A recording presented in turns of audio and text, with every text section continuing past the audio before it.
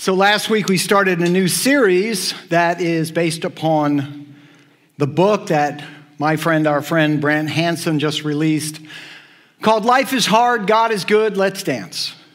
Experiencing real joy in a world gone mad.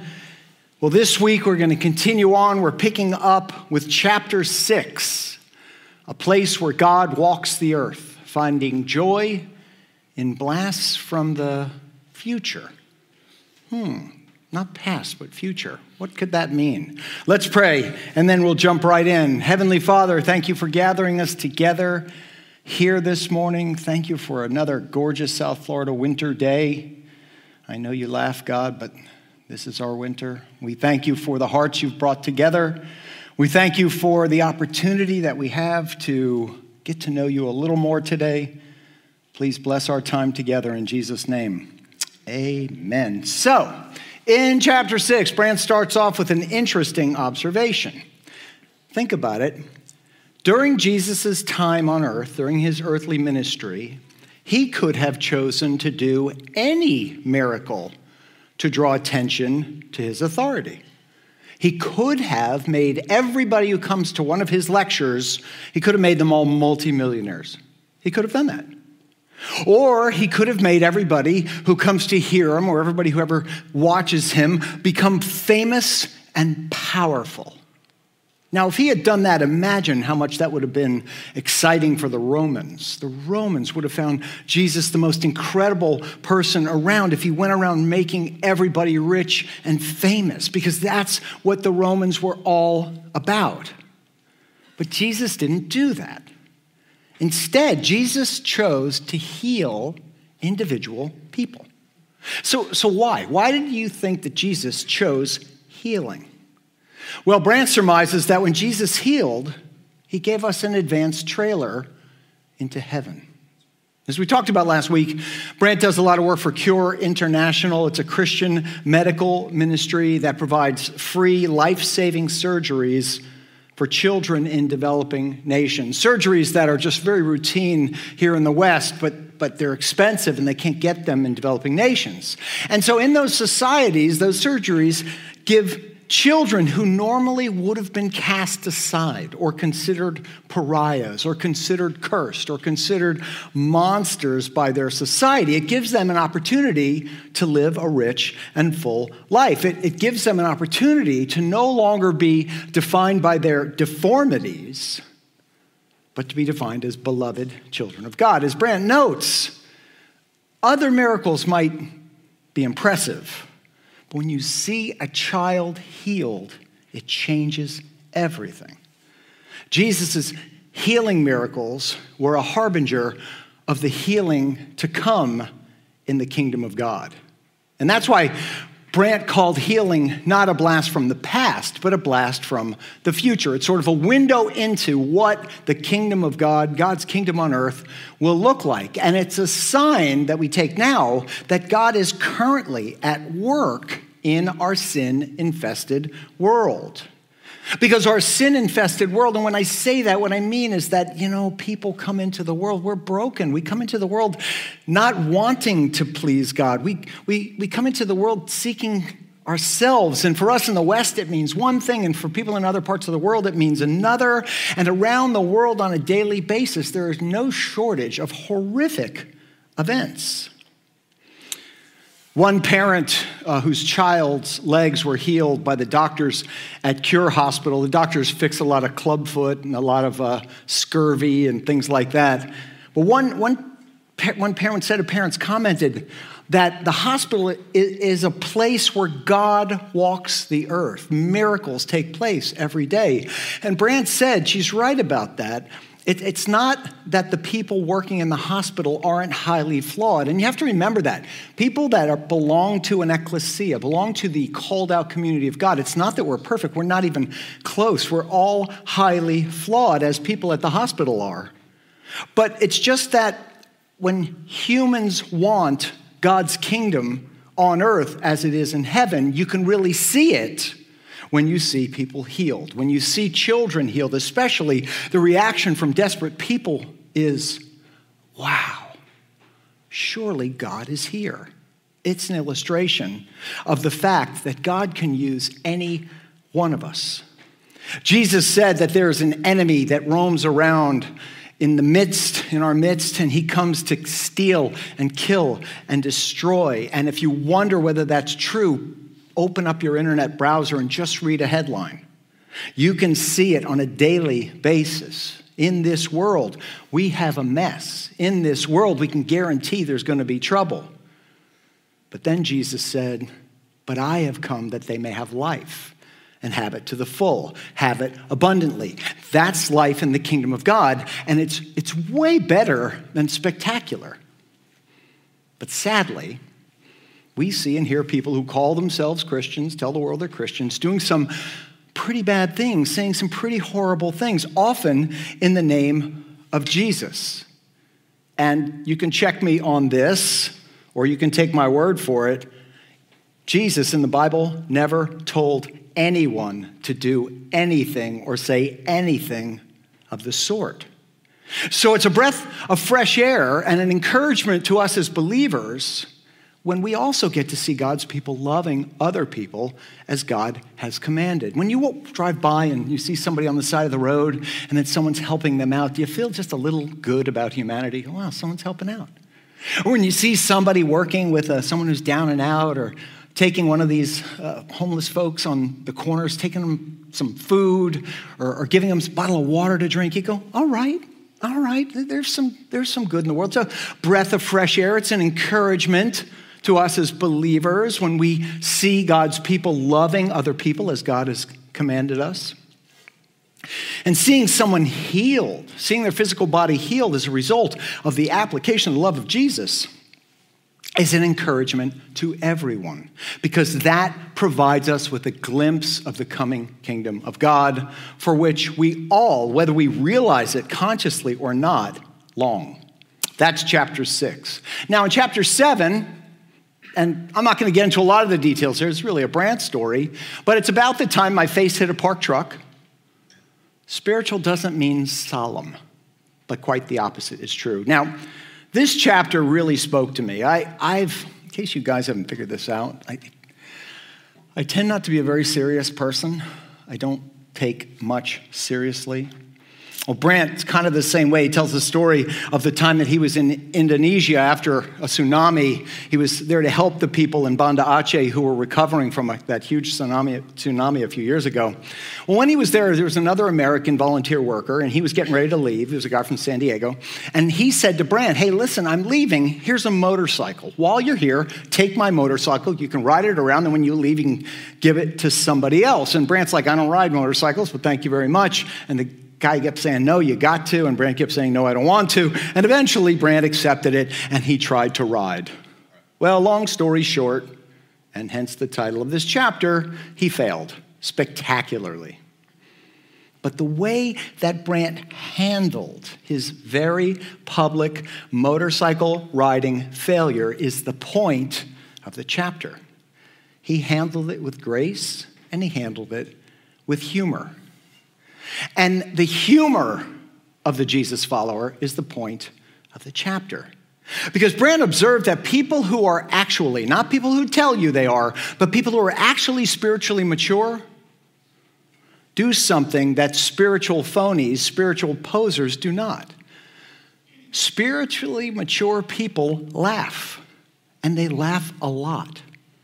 And that's something that we all need to remember, because we live in a world that is doing everything it possibly can to keep us from laughing. Here's what I mean. I talk to people throughout the week. It's what I like to do. And nearly all of the people I've spoken with over the past, goodness gracious, it's got to be a year or two, share with me their fear of the state of our world. Because we are constantly told, again, doesn't matter what side of divide you fall on, we're constantly told that our country is irreparably divided. For the record, I don't believe that it is. I believe that's all we hear, but I don't believe it really is. But the forces that be are doing their best to convince us that the other side, not us, of course, the other side, whoever your us is, the other side, is set on destroying our country as we know it. You only need to click on your news source of choice to see what I'm talking about, right? They're coming for our children. They'd prefer if young people take their own lives. They don't want you to have control over your own body. They don't want you to have a say in educating your own kids. They don't want you to have children to be able to breathe clean air. They don't care if your children can buy their own home. Just back and forth and back and forth. The histrionics are just volleyed, and every side is convinced about their doomsday vision. In fact, they're so convinced about it, they don't allow laughter anymore. It's not a new phenomenon. The Irish playwright and famous atheist, but amazing source for quotes, George Bernard Shaw, said back in the 1880s that there was an assault on laughter. Here's what he said: "Life does not cease to be funny when people die, any more than it ceases to be serious when people laugh." Isn't that a great quote? It's almost like, lighten up. But the hysterics in our world and the scolds in our world feel that they can control people's thoughts and behaviors if they can control people's laughter. It's really an interesting phenomenon. In today's world, many of our beloved, if I can say that, comedians have been silenced. There are some really funny people out there who just don't make jokes anymore because, well, they're afraid. They're afraid that they'll be canceled. They're afraid to dare to challenge people to learn to laugh at some of the ridiculous aspects of human existence. But we have to be able to laugh at ourselves because we're pretty funny sometimes. And sadly, that practice has found its way into the community that we call the church. And I've experienced this phenomenon firsthand. When I first came out to replant this church, the church that was here, I was scolded by, it wasn't a big place, but I was scolded by at least a dozen people who kept on telling me, "You need to be more reverent," or "You are too joyful when you preach. You're not solemn enough. You're not serious enough." I once served communion, and the person who was playing the piano, the noodling under the communion, decided they were going to play the theme from the Peanuts. You know, the Charlie Brown theme. See, if I had someone sitting up here, they could have just banged that out right there. I got so many emails about that. "Oh, how dare you? Charlie Brown in church." I've been scolded so many times, so many occasions by the church police. When I used to have to go to denominational meetings, if I didn't show up in a sport coat and a tie, because everybody knows Jesus and the disciples always wore sport coats and ties, and I failed to stay seated in my chair, quietly sit in my chair for the 5-hour duration of the assembly. Those of you who know me know I cannot sit still for 5 hours. I cannot sit still for 1 hour. I'll tell you, the joy of the Lord was hard to find in those places, in those ostensibly sacred spaces. But people who've experienced the freedom that comes from being connected to God the Father through Jesus, God the Son, you shouldn't have any problem laughing and smiling. As the Old Testament prophet Nehemiah told God's people in Nehemiah 8, "For the joy of the Lord is your strength." And I'm happy to say that I learned this axiom very early on in my Christian walk. If you follow me on social media, particularly Facebook, because I'm old, you know I share a lot of wisdom from one of my preaching teachers, from Steve Brown. And one of the things I learned early on from Steve is about the laughter of the redeemed. Here's what he says: "The surest way that you can determine whether Jesus has left the building or not is to listen for the laughter of God's people." If you have a church community, you have an ecclesia, and there's lots of laughter and there's lots of love, you know that God is in that place. And Steve taught me that. Indeed, the only people in the world who actually have anything at all to laugh about are the followers of Jesus. If you think about it, when we know Jesus, when we've understood our own brokenness and our own imperfections and our own inabilities to be connected to our perfect Heavenly Father through our thoughts, words, and deeds. But then we learn that notwithstanding our own brokenness and our own sinfulness, God loved us anyway. And then God made a way for us through the life and the death and the resurrection of Jesus, God the Son, which we can claim for ourselves by simply turning from the way that we were. That's repentance, and turning to Jesus as our Savior. Jesus, I understand what you did for me on the cross. I want to follow you with my life. I want to make you my Lord and my leader. Once you've done that, then you can know for certain that you have nothing further to worry about. You can know that our God has promised us to, as is written in Hebrews 13, never leave us or forsake us. And you can have joy knowing that God works for the good of those who love him and have been called according to his purpose. When we read the Bible, when we read God's word, we can know that even when people do things with intent to harm us, God can use it for good. Check out the story of Joseph, whose brothers sold him into slavery and lied to their dad that he was killed. Check that story out. As Brand put it, if we really mature and become more Christ-like, we become more childlike, and we begin to really know some things that we need to know in the world. We begin to know that we're not in control of the world. We begin to know that we're important to our Creator, but we also begin to know that we're small and we can't control most of the things that go on in the world, and we certainly can't control how everybody perceives us. But we can know what God thinks of us. And that's that sense of well-being. That's that sense of joy again. And oh yes, we know suffering and hurt are a part of life, and we feel the suffering and hurt too. But we know how all this ends. And all of this ends in a big party in Dad's house. Inside the kingdom of God, the sick find healing and all is made new. And as a result, God's kingdom will involve much laughter. So there's no reason for us to not start living like that now. Enjoy the laughter. That's chapter 7. Chapter 8, success tip. Embrace the awkward. Much anxiety is caused by the need to manage perceptions. So Brant started this chapter 8 by noticing this. When it comes to living a joyful life, those who are willing to embrace their own awkwardness have a huge advantage. Then he observed that narcissists can't laugh at themselves. I've never heard it put that way, but it makes sense. Narcissism is defined like this: extreme self-involvement to the degree that it makes a person ignore the needs of those around them. So Brand observed that narcissists take themselves with a truly grave seriousness. You ever meet somebody who takes themselves with just such seriousness and you go, dude, get over yourself.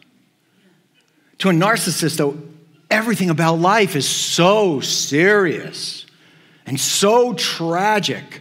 And they simply can't see the folly in life. And they simply can't find any true enjoyment in the folly of life. My wife has come to say, people are going to people.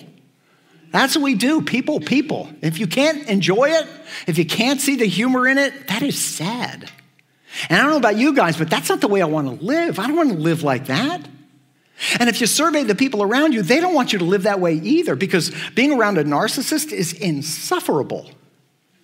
And narcissism is the natural result of a person who lives as if they are in ultimate control of the world and in ultimate control of others. And that getting their way is the only way that they can fix what ails us. Such a mindset, it's silly, it's folly, it's a waste of time. So any life lived for that purpose is a life wasted. The truth is, as Brant points out, none of us are that important to what's going on in the world. In fact, we can take great comfort in that.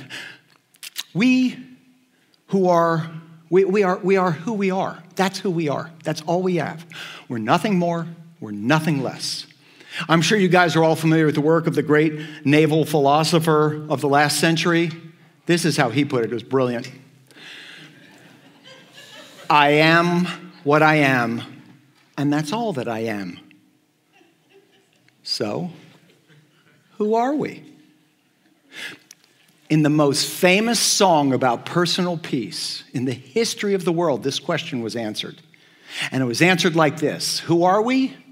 We are merely sheep. Watch this.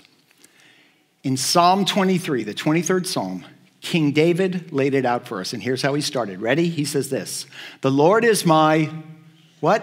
Shepherd. That makes each of us what? A sheep. We are sheep tended by the Lord. And as a sheep under the care of the great shepherd, David assured us that we lack nothing. In other words, though we're not all that, we're not all that, we're not big, we're not huge, we're not important to the world stage, but God loves us anyway. God covers us anyway. God promises to take care of our needs, and we don't need to worry about ourselves. And among other things, we needn't worry if we come across as awkward to anybody. This is a tough one. When you're young, you really worry that you're awkward in front of people.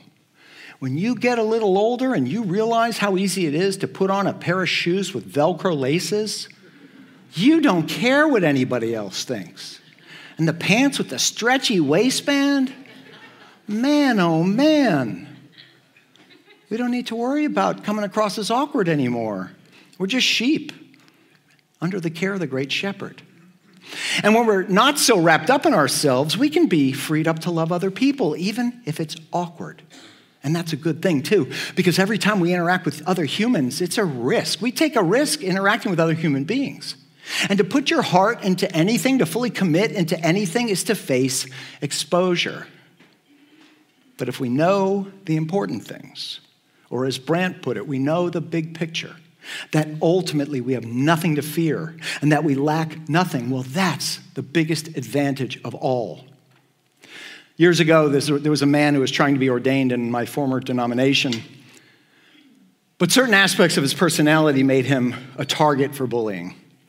And sorry to tell you, young folks who are in the room, bullying does not stop when you become an adult. It just changes a form. Now, I didn't know the guy really well, but I did know that I didn't care for the bullying. So even though I knew I wasn't going to be very popular for doing so, I stood up in his defense, and I took it upon myself to make sure that the bullies did not stand in the way of his ordination. Well, as I suspected, my defense of him didn't earn me any friends among the bullies, but at that point, I didn't care. I knew I was doing the right thing in God's eyes, and I was perfectly fine when the bullies decided to shun me too. Now, I served the Lord in that instance, and it was very, very awkward. It's weird to walk into a room and have most of the people glare at you, but the Lord was standing by me. And there's something very freeing in lowering the stakes and knowing that choosing to do something out of unconditional love will always, always win in God's economy, even if it doesn't look like a win in the world's economy. Being willing to sometimes look like a fool, that's actually freeing, believe it or not.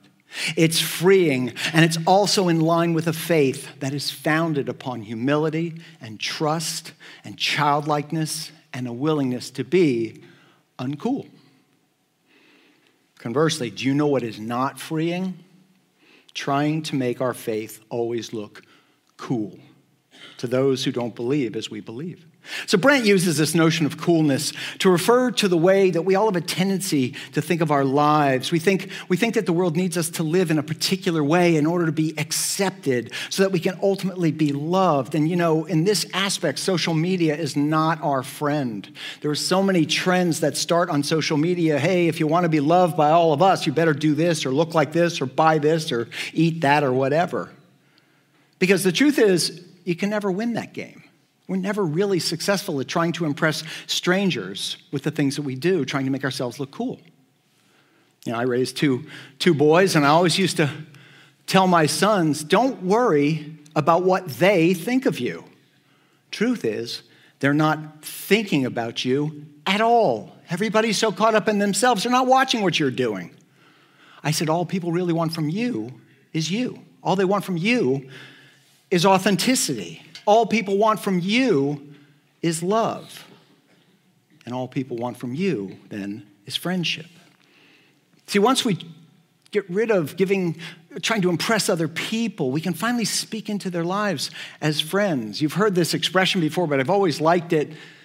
People don't care how much you know until they know how much you care.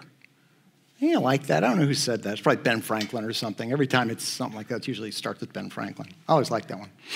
And once we get over the fear of not looking like, or the fear of looking like an idiot, which I'm really comfortable with, and we get comfortable with simply trying to look like ourselves, then God's real power will be manifested through our lives. You don't have to care about what people think of you. If you're somebody who trusts God, care about that. Care about what people think of God. And as Brant said, seeing God work in the lives of someone who isn't otherwise impressive makes God look very, very good. None of us, as broken and flawed as we are all that impressive, no matter what we might think. So when God does something amazing through us, then God should get the credit. Again, I like the way that Steve Brown puts it. We ought not to think too highly of ourselves, because the truth is we're all just beggars telling other beggars where we've found bread. Well, that makes us look properly vulnerable. That makes us look properly weak. That makes us look realistically awkward. And that's exactly what we need in order to be able to understand, to sincerely speak truth into someone else's life. See, Jesus called us to be God's witnesses, not God's police officers, not God's enforcers, not God's prosecuting attorneys, not God's scolds, not God's palace guards, not God's defenders. He called us to be his witnesses. A witness is a person who saw something and then tells of it. A witness on behalf of God is a person who saw God do something in their life and then tells another person about it. You do not need to be the coolest person in the room to do that. On to chapter 9. I'd like to thank the good Lord and also Butch. God puts even our wounds to work. I'm not going to talk about the Butch story here. It's a pretty funny story. But what Brant is doing here is he's drilling down on the awkwardness point from the last chapter. And he points out that in most of our lives, our awkwardness really peaks in like middle or high school. So if you are a middle high school student here today, you're not going to be this awkward all the time. If you feel awkward, it'll pass. I promise you. Just kind of hang in there. Because if those rest of you have gone through middle and high school, you know that to be true. Which is pretty funny when you think about it, because it's often from our middle and high school students that we hear that we as adults are the awkward ones. Isn't that true? Like that's when you're at your most awkward. How many people enjoyed their middle school years? That is a tough time of life. Kids always call us awkward, but fear not, adults. One day they're going to see how very wrong they were. In the book, Brant goes into detail about his own awkwardness, particularly when he was trying to get a date. It's a funny story. His point was basically this: God's mercy will eventually win out. One time, Brant awkwardly blurted out to a female friend that he loved her. You imagine how embarrassing that must be? Like you're sitting in a room and you're having a peanut butter and jelly sandwich and you're watching TV. I love you, right? He's been married to her now for more than 30 years, okay? God blesses this awkwardness. Then Brant wrote about a short play written by Thornton Wilder. Thornton Wilder was an early 20th century novelist and playwright. And the play was about two men who were among the sick and the blind and the malformed. And they wished to be healed at this sort of magical pool, a pool that was occasionally stirred by an angel. So the first was a desperate man who'd been waiting for healing at the pool for a long, long time. And the second man was a doctor, new to the pool, who'd been faithfully healing others for a long time. But then he came to the pool to heal himself of a long-standing condition. Well, that angel appeared and offered healing, but only to the first man. And when he did that, the doctor objected, and he stated his case. He said to the angel, "Think of what I might do in love's service, were I but free of this bondage." And the angel answered him, "Without your wound, where would your power be? It is your very remorse that makes your low voice tremble into the hearts of men.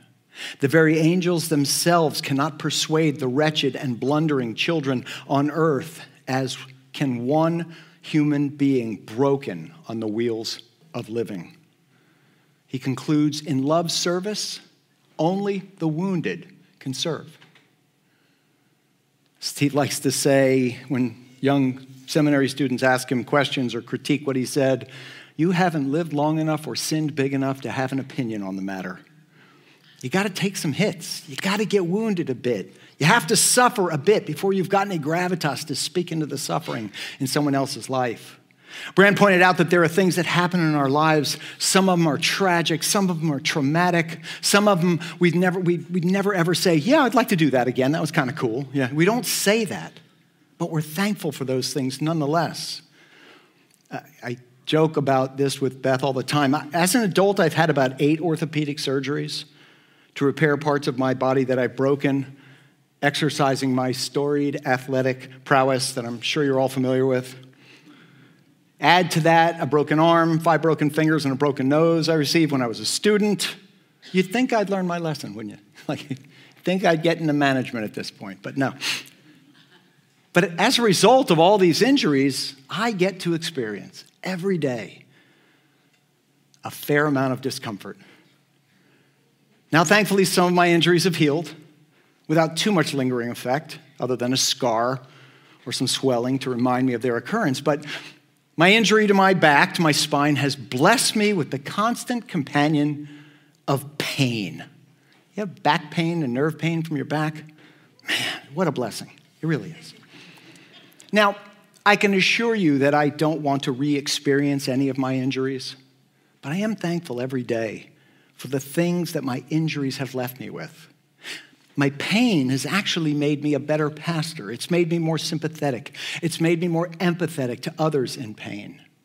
And it's always served me as a constant reminder to understand from where my strength comes and my health comes. It comes from God and God alone. Every day, my pain reminds me that I can only do what I do if it is in God's will. When my back was at its worst, and I knew there was nothing I could do other than rest and pray and ask God to heal me and ask God to make my pain tolerable enough to function.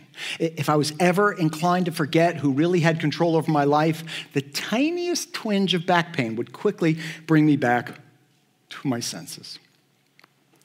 Our old friend, the Apostle Paul, knew well the power of pain in our lives. Paul actually wrote of his own affliction. We don't know what his affliction was. We don't know what it was caused by. We don't know the severity of it. But that kept him up, just focused on God, because he'd pledged to God his life, and he'd put in God his faith and trust. And here's what he wrote in 2 Corinthians 12. Therefore, in order to keep me from being conceited, I was given a thorn in my flesh, a messenger of Satan to torment me. 3 times I pleaded with the Lord to take it away from me. But he said to me, no, my grace is sufficient for you, and my power is made perfect in your weakness. Therefore, I will boast all the more gladly about my weakness so that Christ's power may rest on me. That is why, for Christ's sake, I delight in weaknesses, insults, and in hardships, and in persecutions, and in difficulties. Why? Paul said, for when I am weak, I am actually strong.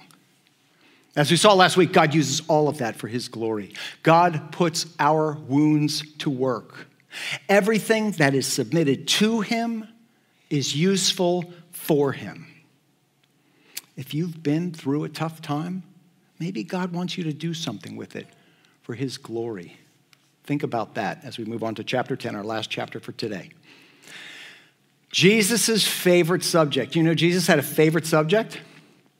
There's something we're all yearning for, and it's about to happen. This is our last chapter for today. Brant brings up Jesus' favorite subject. Do you know what that is? The kingdom of God. Now, because that sounds very religious, or that sounds very theological, people get very nervous when you start talking about the kingdom of God. But that's the subject Jesus talked about the most. He spoke almost incessantly about the kingdom of God or the kingdom of heaven. They're used interchangeably. Jesus wanted people to understand that God's kingdom was not far, far away and irrelevant to them, but God's kingdom is near and God's kingdom is even at hand. Brant defined the kingdom of God as being this: wherever the things that God wants done, gets done. That's a sign of God's kingdom. I like that a lot. When Jesus taught us to pray in Matthew chapter 6, we know it as the Lord's Prayer. If you come from a Catholic church, you know that sleeping, right? It's the first thing he called us to pray for. What does he say?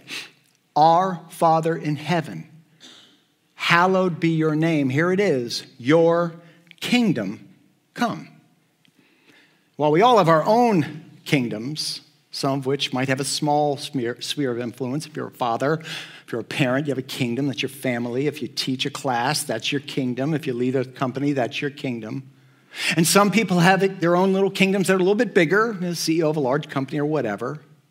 But the kingdom of God is something different. The kingdom of God that Jesus described is stunning, and it's life-giving. And Brant said that once we really understand this, we go from being freaked out by the world or freaked out by the kingdom of God or bored by the kingdom of God to loving to talk about the kingdom of God wherever we go and with whomever we meet. And see, it's the kingdom of God that Jesus wanted us to talk about. In fact, Jesus said as much in Luke's gospel. Look in Luke chapter 4. Jesus said, I must proclaim the good news of the kingdom of God. Good news is what? Gospel. The gospel of the kingdom of God to the other towns, because that is why I was sent. I'm sorry, that's Paul saying that. I have to proclaim the good news of the kingdom of God to the other towns because that's why I was sent. Sorry, Jesus saying that. Sorry about that. Most people don't understand what the kingdom of God is.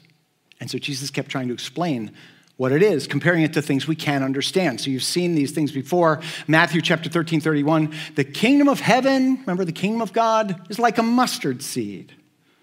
Or the kingdom of heaven is like a merchant looking for fine pearls. Or the kingdom of heaven is like a net that was let down into a lake and caught all kinds of fish.